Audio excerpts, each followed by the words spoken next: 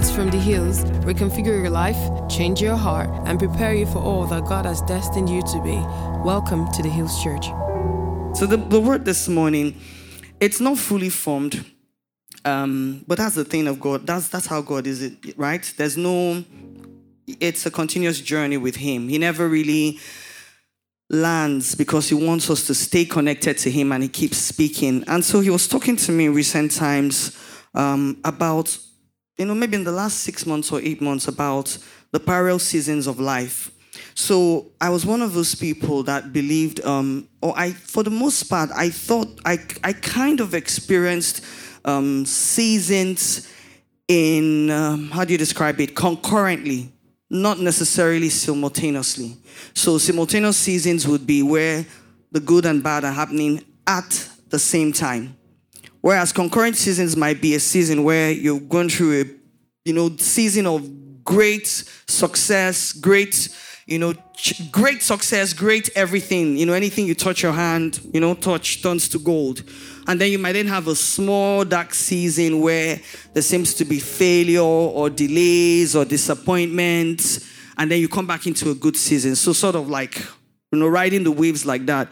But I sort of came to a season where I had 2 seasons running in parallel.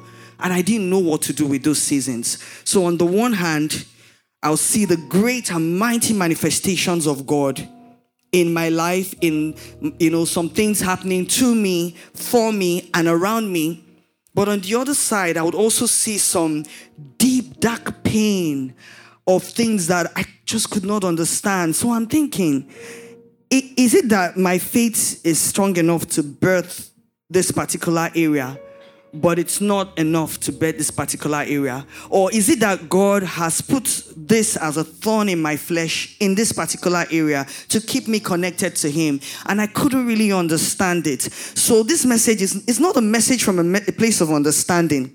It's a message that, in the hope that as I start the conversation with Him and sharing it with my brothers and sisters, that perhaps God will start to untangle the wires so that we come into a deeper place of understanding. Because if His name is not glorified through that situation or circumstance, it's not over. So who has been through those kind of seasons where the 2 seasons are running at the same time? At the same time. And it led me to the concept of time and the way that we will define time. So there's the Chronos and the Kairos. And Chronos will usually be, they will define it as a chronological or sequential time. So something measurable between 2 events. So from when you were born to when you die, right? That's a chronology. From when I start the sermon to hopefully when I finish in 45 minutes, right? That's time. Did someone tell me when I'm running over? And then we'd use things like clocks and calendars and watches or counting or any other means of measuring time to define that.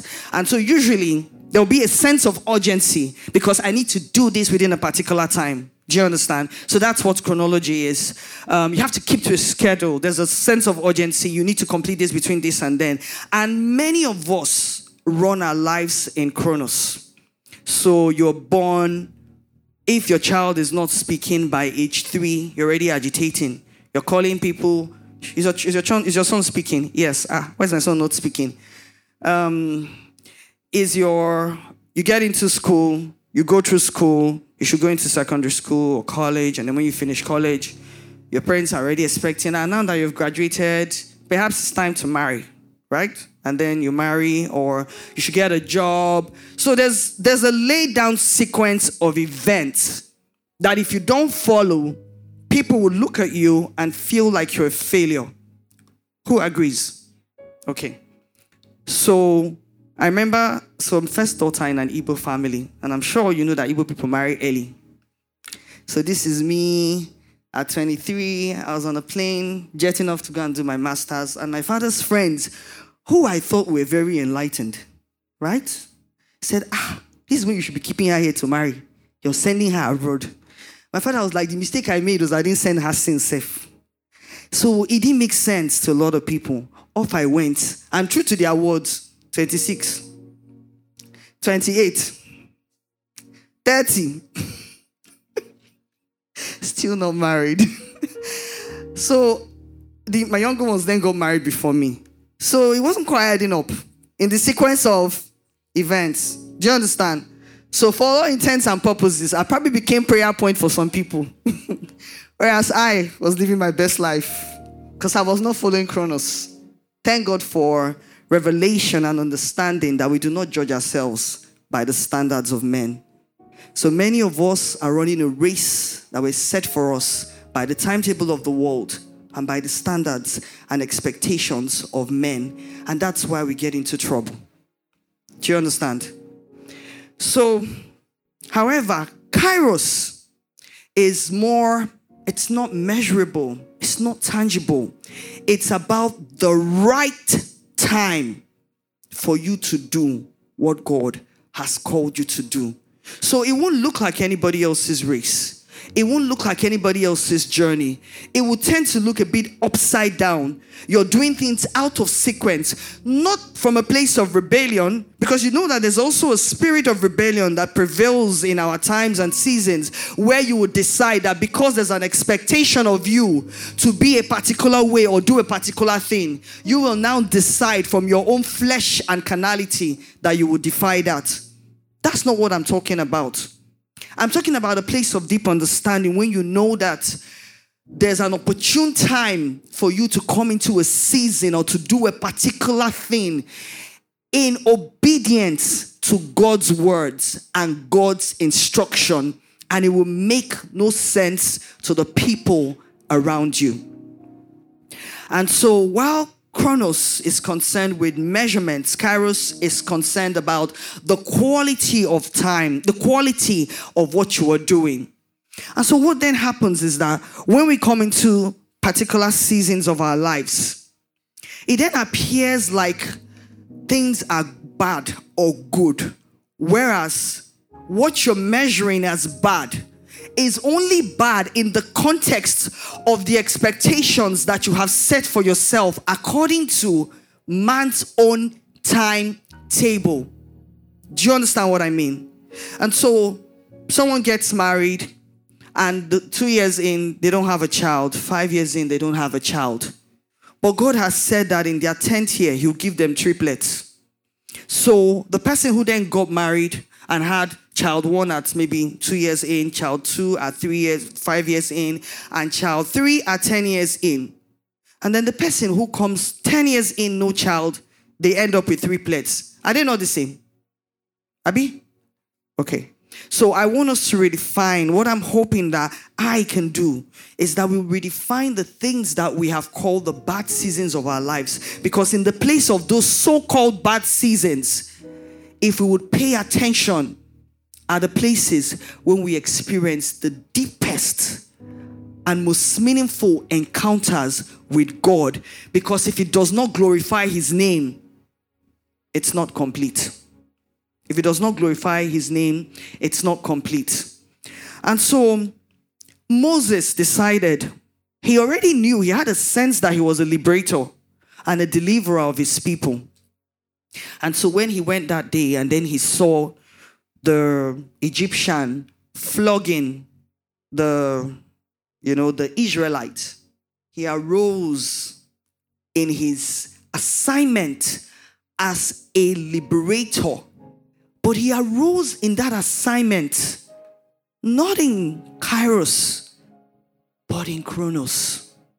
And that's why instead of being celebrated for what he did, he was labeled a murderer and he had to run away from Egypt. Do you understand? He was supposed to do that. He was supposed to be a liberator. Because don't forget that it's the same Moses that then came and wiped out Egyptian armies, firstborn sons dead, plague in the land and city. Can that compare to the one person that he killed? But the problem was he did it out of season. Many of us are operating in what we believe is our assignment and our calling and our glory out of season. Sometimes wealth will not come into your hand because you're not equipped to handle it. You are not equipped to handle it. And because God loves you so much, what you are calling delay is him saving your life and your consecration. Because he knows what will happen if he comes in that season. So what you're calling the difficult seasons of your life is actually God working out a greater plan for you. So Moses, that was supposed to become the liberator, became a murderer and had to go into a season of over 40 years of exile until the moment of the burning bush when God called him back to that assignment. Abraham was promised a child. That thing was a promise and God was going to fulfill that promise. But he and his wife decided that they will bring the fulfillment of God's word with their own hands. And herein lies the dilemma that we still face to today. And so when we decide that we want to fast track the seasons of our lives because God said, it's not enough that God said, it's when did he say it would happen? It's the question we ought to be asking. Because when God says a thing, it must be established. His word does not lie. But the problem is the when. And so many of our agitations are not coming from a place of lack of faith or not believing this word of God, but because of our sense of urgency and our impatience to drag the thing that God has said into the season premature. David was a shepherd warrior anointed for kingship, but it wasn't his time. It wasn't the time yet. He had to go on a journey of 20 years before he could become the king of Israel. Or is it Joseph, when he saw the dream and the vision that he was going to be a leader over his brothers? Instead of him to be silent, he went bragging to them and he was sold into Egypt. Sold, and he had to go through the years until the time of Kairos. And so I want us to be reflective in our lives and start to think about the things that we have said are the bad seasons or the dark seasons of our lives that are running in parallel or happening to us, and we feel a sense of disappointment and a sense of weightiness and a sense of lack of fulfillment because we're like, God, why? Why is this not happening? Why is this not happening as you have said it should? Am I not doing the things you've called me to do? Where am I making a mistake? And then remember in Ecclesiastes 3, 1-8, I want us to read it. I mean, it's something that everyone knows. Ecclesiastes 3, 1-8. It says that there's a time for everything and a season for every activity under the heavens. A time to be born and a time to die. A time to plant and a time to pluck what is planted. A time to kill and a time to heal. A time to break down and a time to build up. A time to weep and a time to laugh. A time to mourn and a time to dance. A time to cast away stones and a time to gather stones. A time to embrace and a time to refrain from embracing. A time to gain and a time to lose. A time to keep and a time to throw away. A time to tear and a time to sow. A time to keep silent and a time to speak. A time to love and a time to hate. A time of war and a time of peace. And we then think that this season's one is supposed to have a logical end before the other one starts. But we realize that many of these things are happening at the same time in our lives. Do we realize that in the plan of God, that the magnitude of the greater one becomes even more visible because the other one coexists? Have you seen people where in the deepest, darkest moments of their lives is when they pull forth the greatest stories and the greatest testimonies and the greatest messages of transformation that have ever happened? And then you wonder, how can such beauty come out of such pain and darkness and ashes? A friend of mine lost her husband a few months ago last year. And through the season, over the last 6 months of mourning him, She has become the person who everyone in trouble runs to for comfort. Does that make any sense? She's grieving a young husband. She's left with children to take care of by herself. But she's the one who everybody is running to for comfort in their day of trouble. And so through her season of her deepest, darkest grief, she's birthing transformation that will be counted unto her in heaven. My goodness. I don't know what's more difficult than death. Because there's a finality to someone dying. There's no chance for repentance. There's no chance of forgiveness, for restoration, all of those things. It says that there's a Latin word that says dum spiro spero. When there is life, there is hope. So as long as we remain alive, it doesn't matter how bad the situation is. There's always hope that it go better. Things will get better one day. But when someone dies, there's a finality to it. So how can, in her deep, dark pain and grief, how is she able to be the one to pick people up from the floor for things that, quite frankly, in comparison, cannot stand beside the death of a spouse? I want us that during the dark seasons of our lives to remember that God is real. I want us to remember that may your bad days prove that God is good. Who knows that song? Do you know it? May your struggles keep you near the cross. May that God is good. May your they should. May your bad days prove that God is good. May your whole life prove that God is from the beginning. Good. May your struggles keep you near the cross.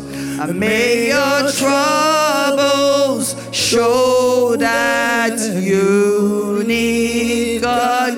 May your battles end the way they should. And may your bad days prove that God is good. May your whole life prove that God is good.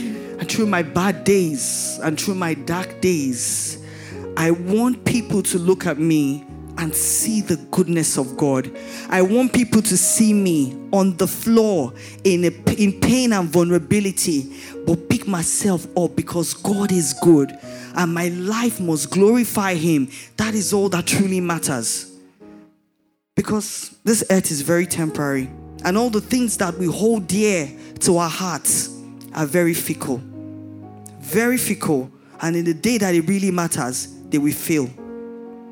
I want you to remember that. If you have a consciousness of this, offense will be minimal in your heart, which is one of the tools that the enemy uses to bring us into a place of destruction. If you understand that one day a person can be a billionaire and the next day they cannot pay their children's school fees, you understand that money is a spirit. It's like wind. Ikuku, blow, it will go. Do you understand? If you remember that your bad days must prove that God is real. So we live in times and seasons where, unfortunately, the people that have been our leaders over the years, some of us have had to listen to wrong ideology. If you are truly in God, only good things will happen for you. Lie. What will Job say then? He was on his own. God went and said, are you seeing? This is my servant, Job. Good guy. Always praying. Worshipping. He does sacrifices ahead of his children committing sin. He gives me everything that he has. He loves me. God, please don't boast about me like that, too. Disappoint you, God. No. I don't want to disappoint him. Please, just don't boast about me like that. What would Job say then? What did Job do wrong? Nothing. He'll say to you that bad things are happening around you.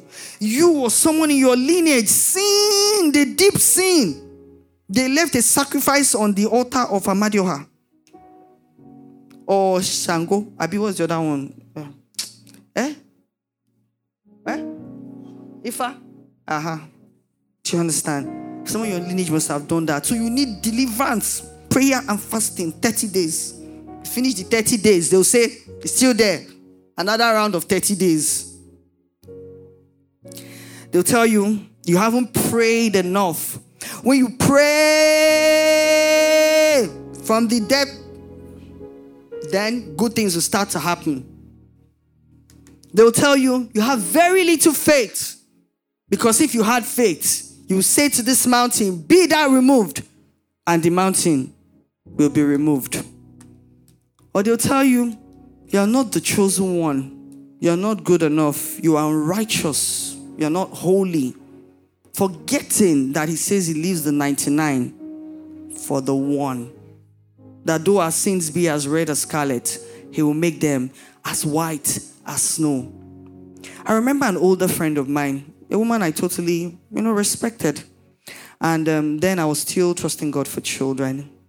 And she had tried sneakily to say a few things to me, but she didn't quite know how to say it. And then one day, I was just thinking her something innocently. You know how sometimes you have strong head, but I was just thinking, I said, so I decided to be stubborn, and this is what I did.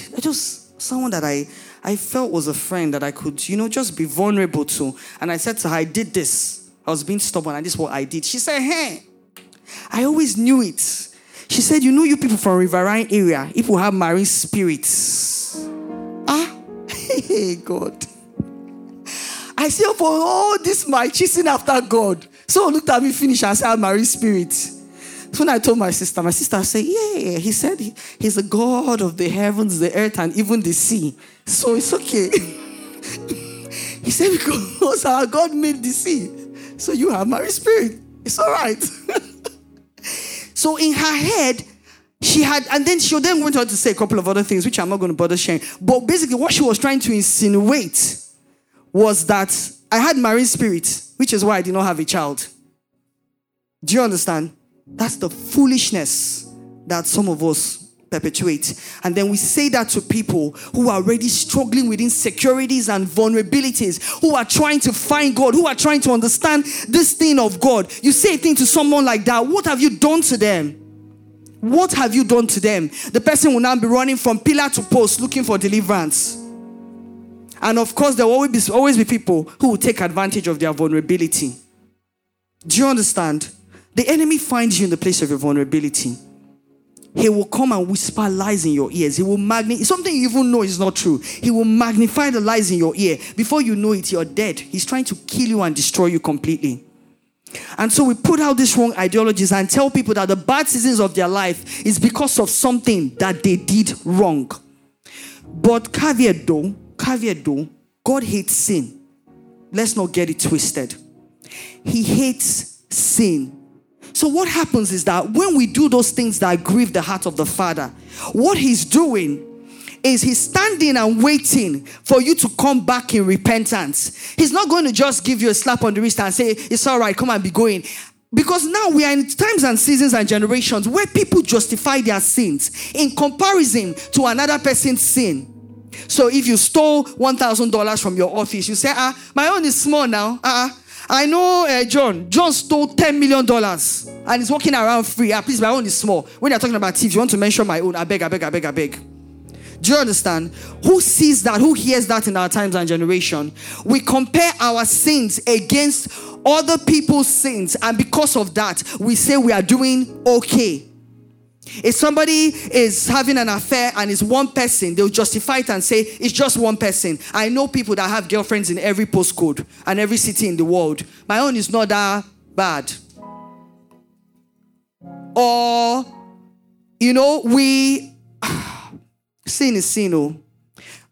Sin is sin. we grew up Catholic. I grew up Catholic. And in Catholic church, we had what was called mortal sin and venial sin. Am I the only Catholic in this place? Wow. Okay. We grew up Catholic, so they had mortal sin and venial sin. I think venial sin was a sin that was not too bad. It was sin, no? It wasn't too bad. So if you die, you go to purgatory, like a holding place. If the people that love you pray very hard and give sacrifices and light candles, they can pull you from purgatory into heaven.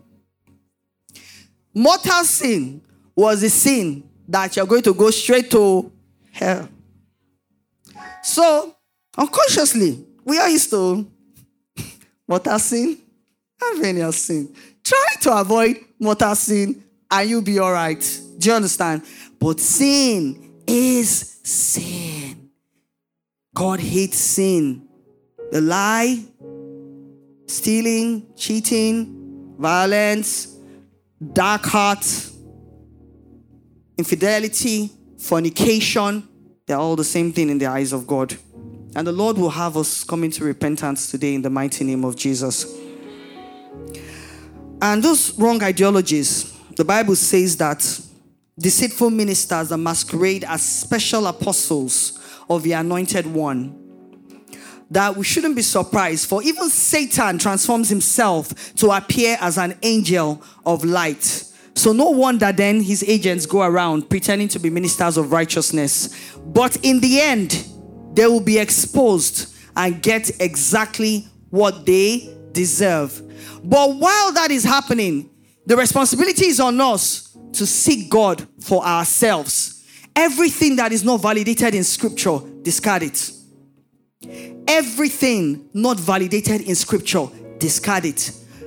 Go back to God and say, what are you saying concerning this matter? And so when someone says to you that you're going through this season of drought, you're going through this bad season in your life because of something that you've done, you find a word and you counter it and say it does not align with the word of the Lord.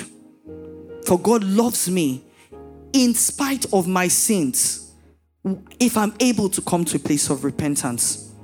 That there's nothing, he says that there is nothing that we can do that will separate us from the love of God. Remember all those scriptures and you put it before you. And so David is an archetype of a man who ran in parallel seasons.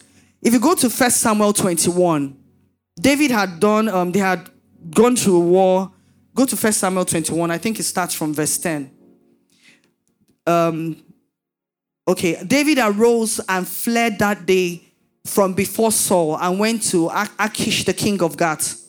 Put everything up, put it all up. Put it up.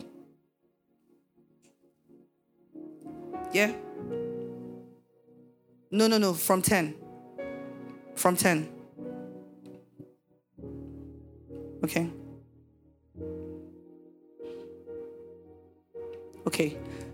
And the servants of Achish said to him, is this not David, the king of the land? Did they not sing of him to one another in dances, saying, Saul has slain his thousands, and David his 10,000s? Sometimes the praise of man will get us into trouble. There are some things you need to do and just be quiet silently before you enter Wahala. I had a line manager in a certain place that I worked who made my life miserable because people used to come and tell him how they liked me. He made it his responsibility to make my life miserable. Like, I would see his call coming and my heart would be beating. I'm like, what kind of Wahala is this? He would say, I hear they like you. That means you're not doing your job well. Like this Wahala. I'm not joking, I was miserable. He would tell me things like, I heard X and Y are whatever. How come I'm the last to hear about it? And I'll say, I don't know, I wasn't in the room with them. No, don't tell me that. That's business intelligence. He just made my life so miserable simply because people used to go and tell him that they liked me. That's all I did wrong. I promise you. I did my work. I made him look good. I remember I would list all the things that we had done. For me, it's very easy. Just let me do the work. Let's just be going. I beg. I have other things to go and worry about. I listed all the things we had done. He looked at it and said, I didn't realize we had achieved this much. That is taking it into the next executive meeting. What's my business? I don't care. It doesn't take away anything from me. But it wasn't enough for him just because they said. So that's what these people did to David though. They came back from war and they were saying Saul has killed and David has killed. Put it back. And so poor David had to run away. So at the point when David, you can imagine that this man had already been ordained, anointed by Samuel as the next king of Israel. So think about it. At the time he did that, he'll be saying, yeah, I'm walking in my anointing. I'm walking in my calling. I'm walking in my assignment. I'm doing what the Lord will have me do. Do you understand? He would have been operating on a high, and then next thing, he's hearing that Saul wants to kill him. And so he had to run far away from that place before he died before his time. And that's how David found himself in the cave of Adullam in 22. He went into the cave of Adullam. So he goes from a season of great rejoicing and celebration, and where he was honored, and where he probably felt he was coming into his assignment, where his name was on the lips of everyone. I would imagine that if it was in this time and season, he would have gone viral on all the social media platforms. Everyone would have been talking about him. He would have been called to all the news stations. His name would have been in the papers.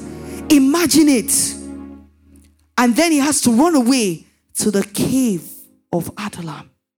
Ran away to that place. He had to even pretend like he was mad just to escape. Go to 22. And there in that cave, in the place of deep sorrow and deep pain and deep tribulation, probably deep lack, confusion, not understanding what was going on. Is this not what the Lord would have had me do? Am I not walking in my obedience and assignment? Is this not what I was supposed to do? My helping to kill these people, did that not bring victory to us? Why am I being persecuted? Why do I have to run away from Saul? And then in that place, it is recorded that the people who were broke, the people who were in despair, the people who were heartbroken, the people who were despondent, the people who had lost hope in life, they left the comfort of their home. They left all of the things that they knew and they were familiar with. And they came to meet David in the cave of Adullam. Who goes to meet a man that is in refuge? Who goes to meet a man that is in exile? What we know of the world is that when you are in exile, you are persona non grata. The people that are closest to you and love you the most will wash their hands off you. They would not want to be associated with you. That is what we know. That is what we see. That is what we experience. No, 1 Samuel 22. 1 Samuel 22. 1 Samuel 22. And in this place, men were drawn to David. Men were drawn to the anointing that he carried. Men were drawn to the fire that he carried. Men were drawn to his assignment. It says that David therefore departed from there and escaped to the cave of Adullam. So when his brothers and all his father's house heard it, they went down there to him. And everyone who was in distress, everyone who was in debt, everyone who was discontented, they gathered to him. And he became what? Captain over them. So even in the cave, even in the place of his exile, he was still a king. Many of us forget our calling and our assignment in the day of our trouble. The thing that is happening to you does not take away the God's plan for your life. It doesn't take away your identity in Christ. It doesn't take away your assignment. And that is why even in the midst of your pain and your trouble, you arise and do what is required of you. Because the Lord is waiting on you. He needs you. So even in that cave where he was going through deep despair, not knowing what to do, not knowing how he would placate Saul, not knowing how he would come out of that situation and circumstance, he became captain over these people. And there were 400 men with him. Do you know how hard it is to lead 5 people? 5. Have you tried? Oh, forget 5. 1. Who has somebody reporting to them here at work? 1 person at least reporting to you at work. You know now. You know how far. Then let alone 5. Then let alone 400 people. When you are at a place where you are broken. But in that place, I would imagine David was a worshiper. I would imagine that David taught them how to worship, how to lift up holy hands and call the name of the Lord. I would imagine that in that place, David was writing the Psalms that we see and the songs that we see. I would imagine that in that place that David was preaching and telling them about the word of the Lord and about his experiences and encounters with God. I would imagine that in that cave, David had great encounters and they would see his face shine with the glory of God. And when he pours those messages back to them, their lives will be transformed. I would imagine that in that place, David was talking about the goodness of the Lord in the land of the living and calling the things that be not as though they were. And the people would have looked at him and said, what manner of man is this, that in a place of deep pain, in a season when things make no sense, he's able to bring transformation to the lives of so many. And it's recorded that David and those 400 men, they did great and mighty exploits for God. And so the cave of Adullam symbolizes a place of pain, a place of exile, a place of refuge, but is also a place where you come out equipped to do the things that God has called you to do. Through the deepest and darkest seasons of our lives, instead of us to run away from God, we ought to be running into God. In fact, the darker your sin is the more you should cling to the hem of his garment. God is not looking for our righteousness. It's like filthy rags before him. The darker your sin is. But what we find is that when we've made mistakes, when we've committed sin, when we are walking out of sync with God, what then happens is that many of us run in the other direction because we think that we need to come to God holy, holy, holy before we can come and serve God. Today, the Lord is saying that it doesn't matter how far gone you are. He's inviting you to come back to the feet of Jesus, where there is healing, there's restoration, there's forgiveness, there's grace, there's redemption. Every single minute, unwavering, without apology, in the mighty name of Jesus. And so, we find ourselves caught between two seasons of life at every point in time. And what many of us then do is we switch off God for the seasons that are not going to the plan that we want to, when we should actually amplify the voice of God in our lives at that time. Because through that pain that we're going through, we're coming into a deeper understanding.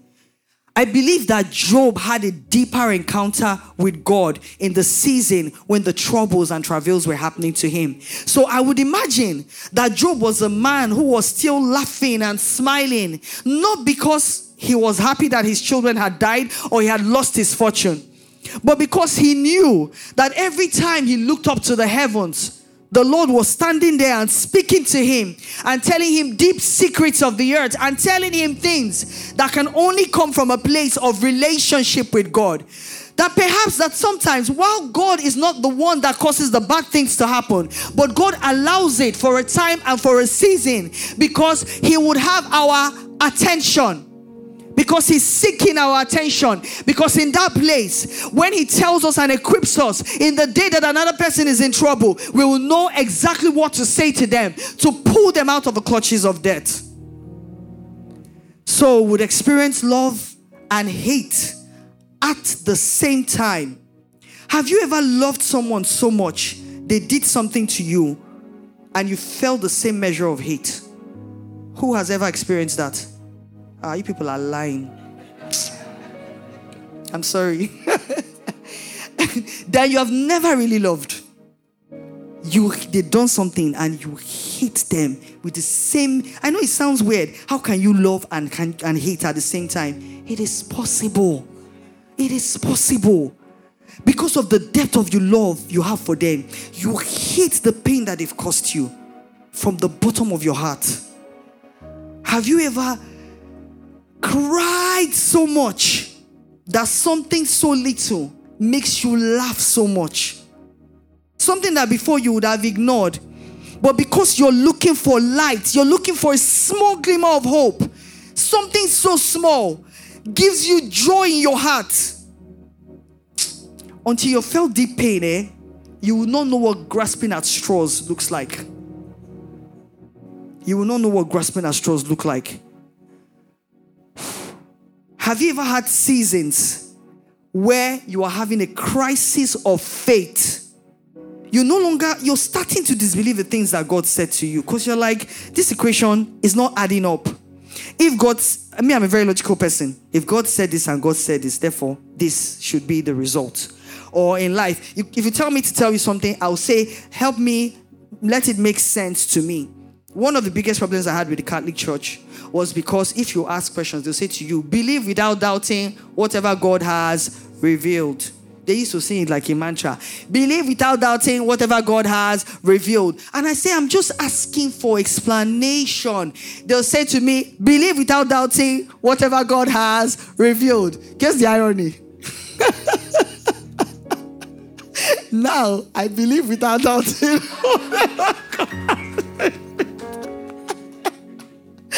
When I try to make sense of it, and it does not make sense, I just say, whoa, God is God. If he said it, it's okay.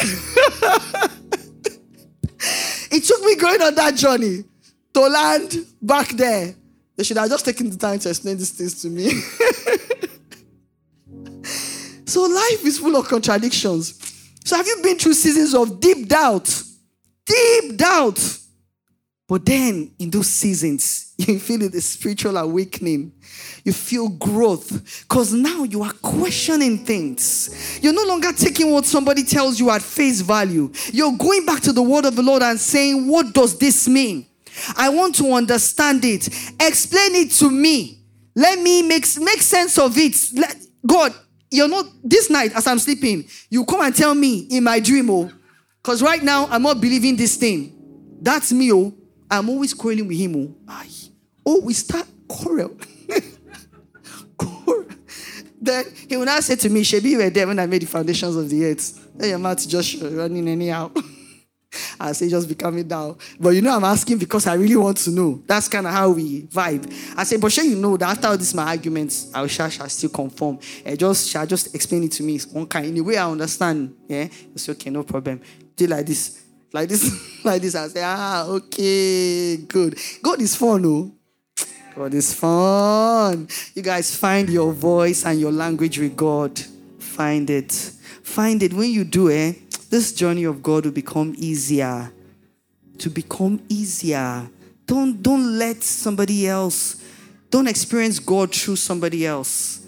The relationship with God is experiential. Do you understand? The way he speaks to me will not be the same he speaks to you or to you. Find God. Find God in the midst of your trouble. Find God in the midst of your pain.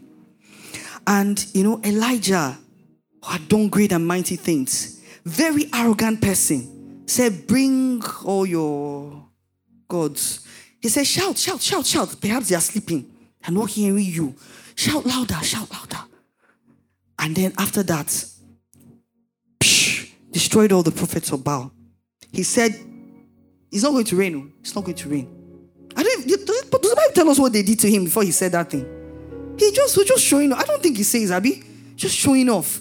3.5 years, it will not rain because I said so. Then now, they now carried him, took him, and they were feeding him. Are you seeing that kind of pasha? Meanwhile, the rest of the city was suffering in drought. Great and mighty things that he did. And then one woman just said, I will kill him. And he ran.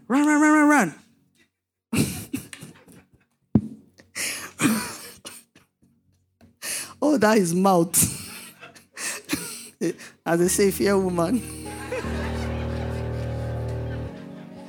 No, please, for the feminists to come for me.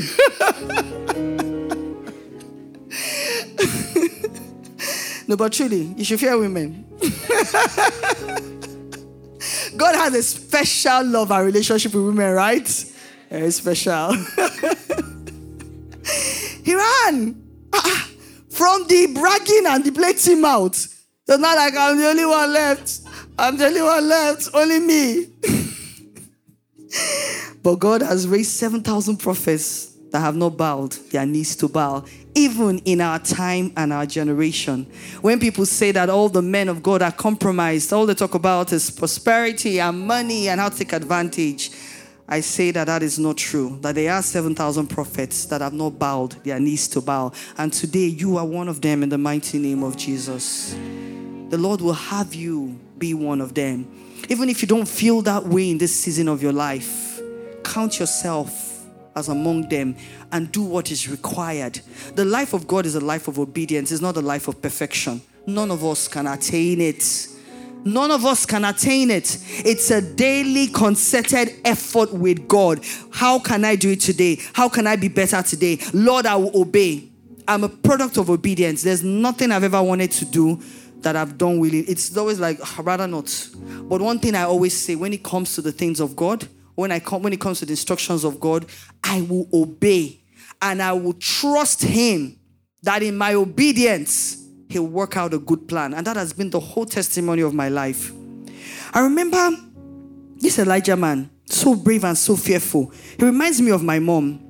My mom is my mom is not, I know everybody says their mom is this, no, I promise you, my mom is one of the strongest people that I know in my whole life. In fact, is the strongest.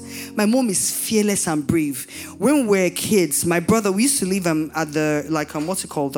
Is it cul-de-sac? Yeah, kind of like a cul-de-sac. So our house was like the last house at the end of the street. And we had those burglary fences. So sometimes the gate is, because it was at the end of it kind of felt safe. So it was kind of a safe area, actually. So my brothers would sometimes come out and, be playing right in front, while the girls were never brave enough to step outside the gate. But boys, very fearless. This particular day, a young man, I would say maybe he would have been in his 20s at the time. My brother may have been about maybe 8. Now ran, picked my brother up, and ran with him right before our eyes. I'm telling you, true story. Hey. My mom, so we're screaming, Mommy, they've taken. She ran out. My mother ran. She ran. Usain Bolt had nothing on her. She was running after this man with her whole. I remember in that moment saying, is this how God loves us? Is this how God chases after us? My mother was going to chase that man to Sokoto, even if he had gone to Sokoto. She chased him until when he saw that this woman was not letting up, he dropped my brother and he jumped the fence and he ran. That's how they would have kidnapped my brother. So you can imagine that, in my eye, forget it. My mom is right there. Like, my mom would sell the shirt on her back for you. If I have a problem and I call my mother for you, it's over. She's not going to ask what Uche did first. After, she should say, hey, what did you even do? That's how God is with us. But at the same time, this woman, very fearful. Very fearful. If she calls you and your voice is not chirpy, hey, what's going on? Are you okay? Are you sure? I'm like, please. So now I always have to, even when I'm having a bad day, when she calls, I have to pretend. I'm like, hey, Mom, how are you? And then 2018, just 4 days after her birthday, they kidnapped her.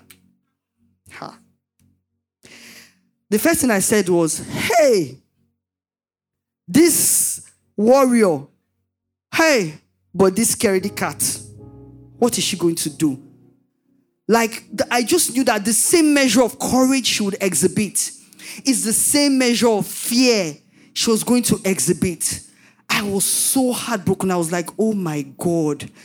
But then every time I remember her fear, the Lord will remind me, Shebi is not Cecilia. Don't worry. She will carry the same volume of that fear she has is what she will carry into her courage in dealing with them. By day 4, she woke them up one day. She said, wake up. You're supposed to be watching me and you're sleeping. She said, what if another gang comes to kidnap me?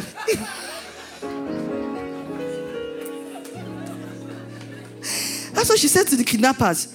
They were laughing. This call her international mama. She said, no, please don't sleep. You're supposed to be watching me and sleep. Wake up. What if another gang comes to kidnap me? At least I know you now. Please don't sleep.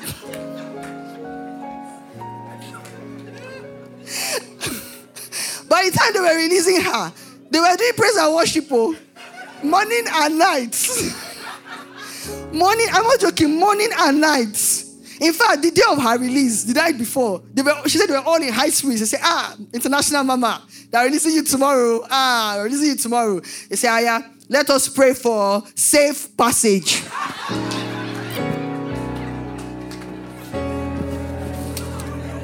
They prayed for safe passage. And she led the prayers. I said, wonderful.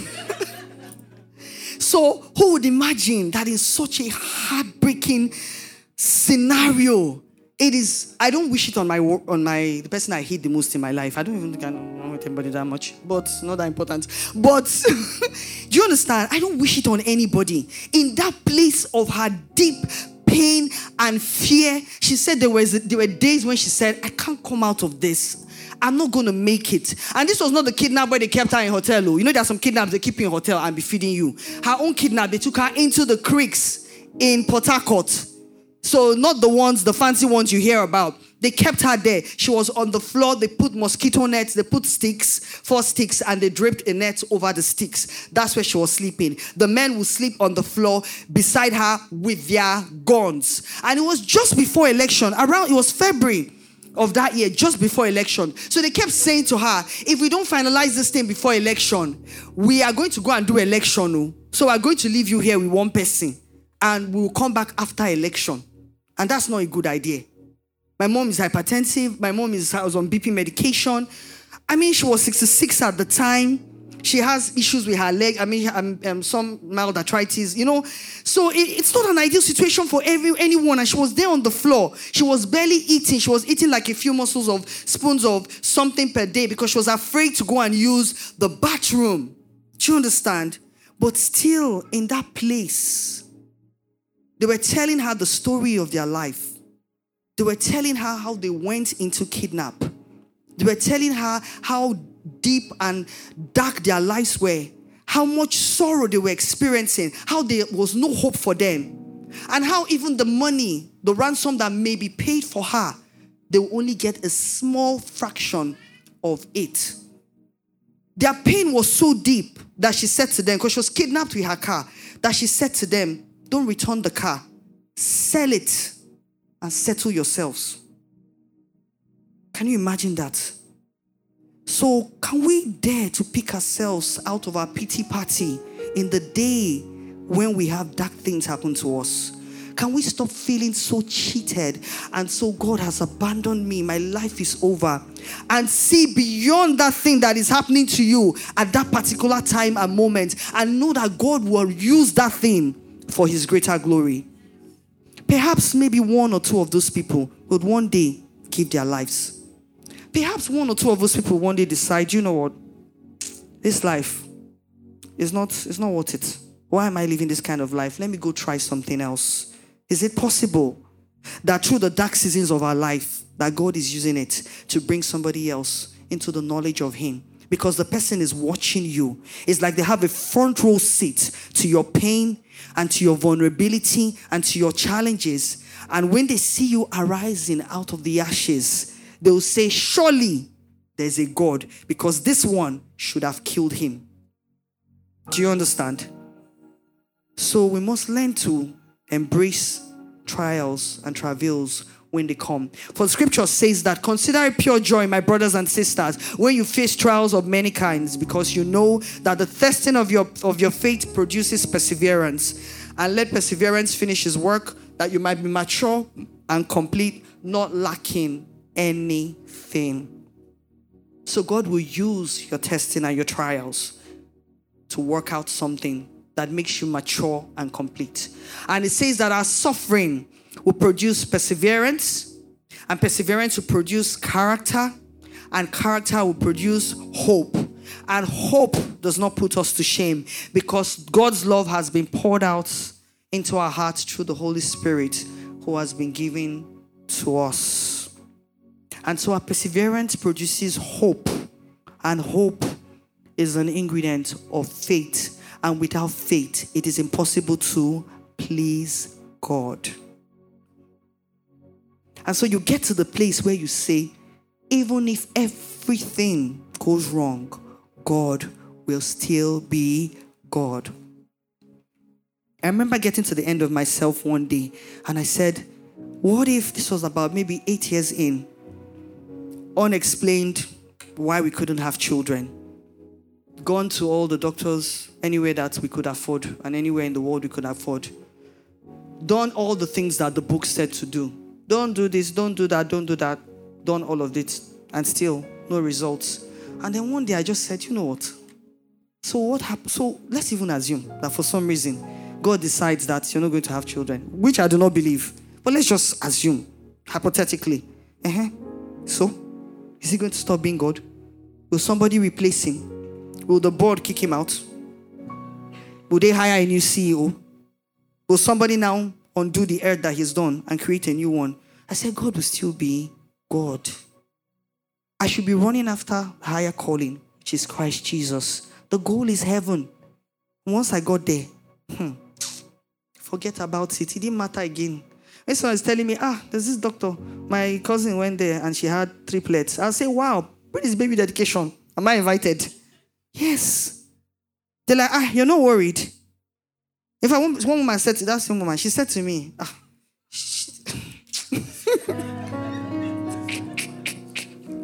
don't worry. God has many children and he loves all of them like that. She said, you're not worried though. That's why you don't have children. You're not worried. I said to her, what will I do? I said, if it's work, I know what to do. If it's business, I know what to do. If it's financial wahala now, I know I can call and beg for money. Do you understand? But this one, what do you do? Tell me how you create a child. Can someone tell me? Let me tell you something, Forget all the advancements in science, They will never create a human being. They will never create a human being. Because that's the one thing that will still show the supremacy of God. They will never create. So when you get to that place when you know that there's nothing you can do about this one, except just have faith and trust God that at the right moment, his promises will be yea and amen. You can go to sleep and have peace. So when I even go to places and they are saying, all those trusting God for the fruit of the womb, come out. I didn't to go out. Not from a place of embarrassment or a place of self-preservation, but it was from a place where it didn't matter anymore. Do you understand? It didn't matter to me anymore. I know what I wanted, I know what I desired, but I was not going to let it define who I was or my relationship with God or keep me from my assignments. I wasn't going to let that.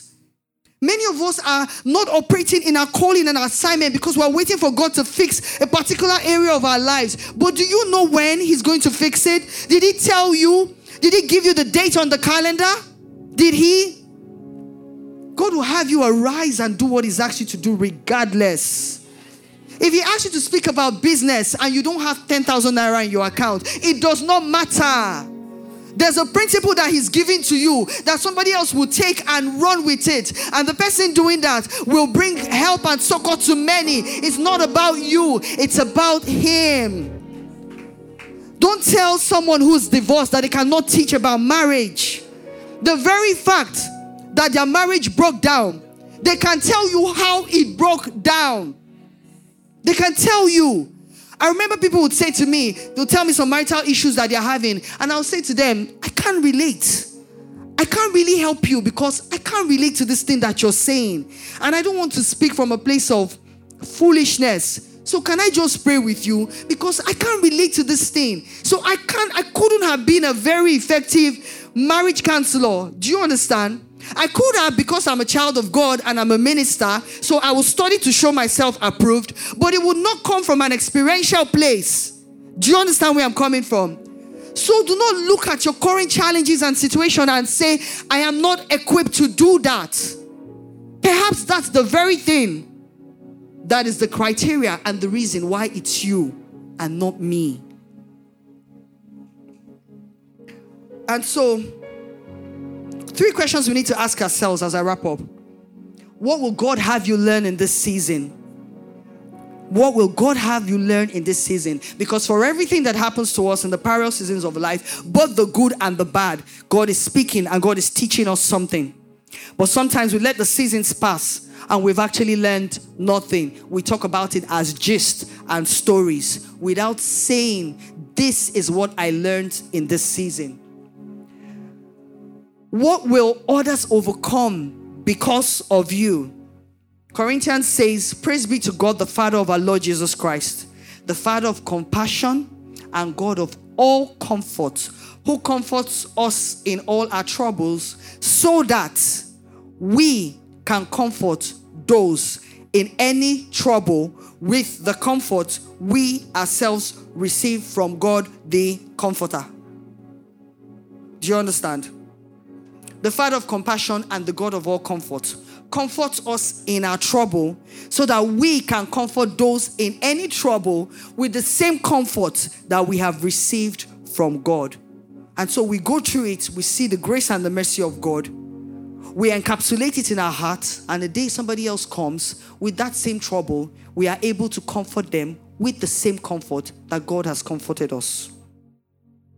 Yeah? And then the third question, what is the greater glory? What will God, that God's name may be glorified through our trials and our travails.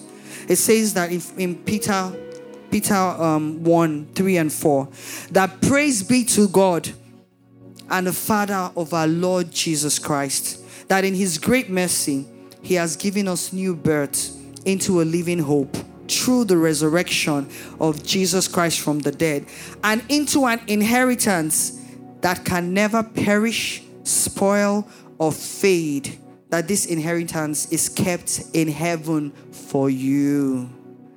The goal is heaven, guys. The goal is heaven.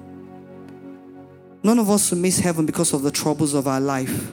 That even though we might sin and make mistakes as we try to navigate through difficult seasons and great seasons of our life, because even during the good seasons of our life, we have a temptation. There's a propensity to fall into sin.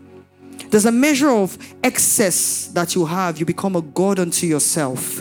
Nobody's able to speak to you anymore. Nobody's able to question you. Nobody's able to admonish you. Nobody's able to tell you, because you're looking at the person and saying, how much do you have in your bank account?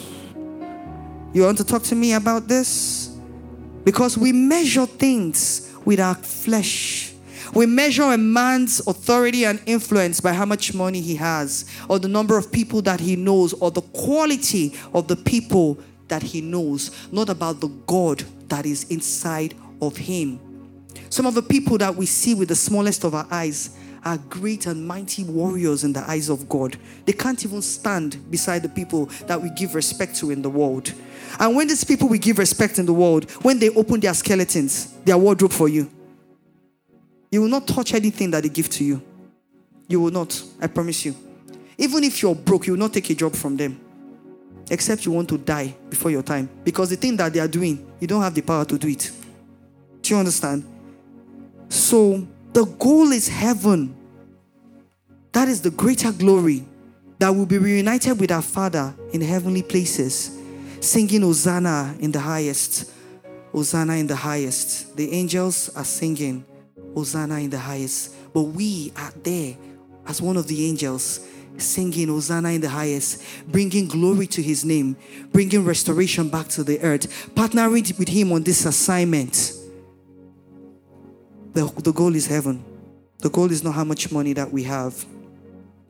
And in the seasons, when you go through the two seasons of life, you know, the word of the Lord says, I know how to abase and I know how to abound. So in the seasons of excess and good things and great tidings and the money and the wealth and all of those things that our hearts desire, we give God glory. But in the seasons when we go to the dark and the difficult moments, which come for everyone regardless of who you are, you think you don't have troubles until you hear the troubles of someone. I remember a couple I used to look up to, and I still do. They are one of my mentors still, to, hopefully forever, because I absolutely love them and have the most respect for them. And I used to look at them and they just loved people, and they would speak so eloquently and present themselves, until the day they shared about their son having a stroke at age 4 because it was sickle cell. And all the journeys that they had to go on, the hospitals and the trials and even the trials in their marriage and all of that. And I'm like, oh wow, you think you have problems, and then you hear people that look all together and they tell you the problems that they have, and you're like, wow. So we learn to abase and abound because those seasons will come. And don't let anybody tell you a lie. No, but don't let anybody tell you that you're only going to have good seasons. God never said that. We said that through it, I will be with you and I will rescue you. He says that I will set your feet upon the rock and I'll pull you out of the miry clay. And it says that those who sow with me will rest. Those who thank you, will reap in joy. And says those who wait upon the Lord will soar like on wings of eagle. They will walk and not grow weary. They will run and not grow faint. He says, I can do all things through Christ that strengthens me, not through my bank account or the people around me. It says, I create light out of darkness. I send the good times and the bad times. I am the Lord who does these things. Hi. Isaiah 45:7. I create light out of darkness. So that means, if you go back to the scripture at the beginning, he said, I pulled light out of darkness. I think that was God just showing us that when the dark seasons of your life come and you think it's over and nothing can come out of it, you remember, if we were made in his image and likeness, and his spirit sat over the darkness, and then he pulled light out of darkness, we then need to be asking ourselves, where is the light I'm pulling out of this dark season of my life? God, I want to pull light out of this dark season of my life. I want that there's transformation in the life of someone because of a dark season of my life. I want your name to be glorified in the dark season of my life. I want to see you in the dark season of my life. I want to have an encounter with you. I want to hear your word so clear. Let there be no confusion in this dark season of my life, oh God. I am on my knees before you, my Father. Show yourself true, oh God. Show yourself true in this dark season of my life. He says, because God says, I send the good and the bad times. How do you know there's good if you don't know what bad looks like? How do you know? He says, I, the Lord, just in case you're thinking it's the people in the village, I am the one who does these things, that his name will be glorified. And so this season, I ask of you to stay connected to God. God is speaking to his prophets in these last times. He's giving people specific instructions and directions on how to navigate through the seasons and come out of every dark hole that they found himself in. He's also giving instructions of how to stay in the season of good and great that he has called you into, so that one mistake or one misstep does not take you out of that season. God is asking you to stay connected to the community of believers. There is a role and an assignment that each of us as a body of Christ, we play. There's something people tell you, you don't need church. You don't need church. What is church? Church is a community of believers. Radisson Hill is not the church. We were meeting in Pastor Mo's house for a very long time. That was church. But when you separate yourself from a community of believers and you take yourself into another fold of people that do not share the same ideologies and values as you, when you are going through troubles and travail, they will tell you their own that is bigger than them and tell you how you are doing okay, and you will stay there. You are not responding to a higher call. You don't have a higher standard they are listening to. You don't. And let me tell you, they are happy to drag you down to their level. Let all of us suffer together. You cannot be better than us.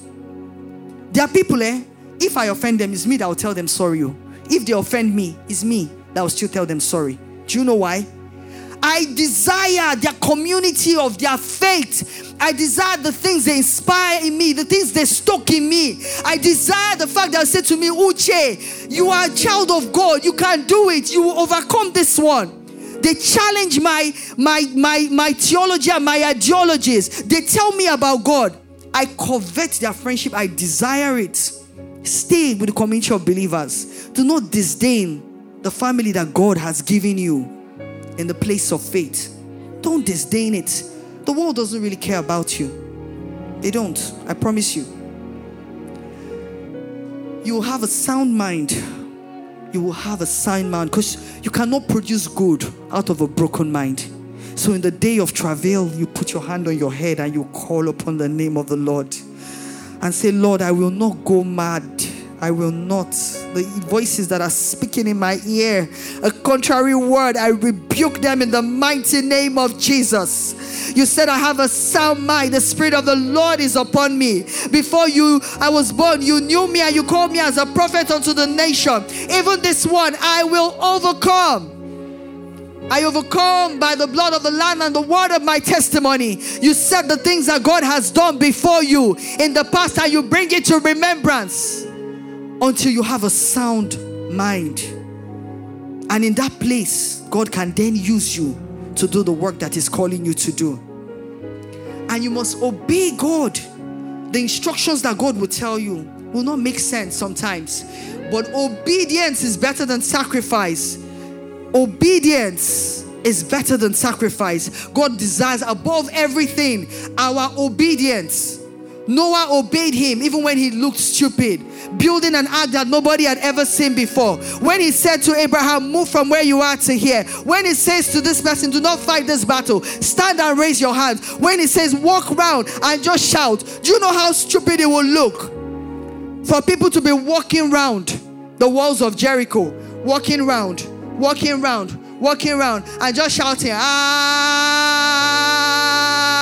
hallelujah, praise be to God, hallelujah in the highest heavens, Hosanna in the highest heavens. Do you know what those walls were made of? Go and read. Do you know what those walls were made of? Those walls were a fortress. They were meant to be strong, stronger than anything else. And yet at the shout of an hallelujah, those walls came crumbling down. Have you shouted hallelujah in your trouble? Have you shouted hallelujah in your trouble? Have you shouted Hosanna in the heavens in your trouble? Have you shouted mountain be thou removed at the sound of the hallelujah? Hosanna in the heavens. As I declare my Hosanna in the heavens, all those walls are broken down. All those walls are broken down. All the chains are broken down. Everything that has stood as an altar, everything that has stood as a principality, everything that has stood as a limitation, everything that has stood as an obstacle, as an idol before the authority of the Lord. As I shout, Hosanna, it comes stumbling down. It comes stumbling down. It comes stumbling down. It comes stumbling down today. It comes stumbling down today. It comes stumbling down. The name of the Lord is a strong tower. The righteous run in and they are saved. The name of the Lord is a strong tower. The righteous run in and they are saved. The name of the Lord is a strong tower. The righteous run in and they are saved. And so this morning, if the Lord has done anything for you, if there's anything that has stood as an obstacle before you, can you stand up and say a prayer this morning? Thanks for listening to this message from the Hills Church. Our mission is to love people, connect with family, and touch the world.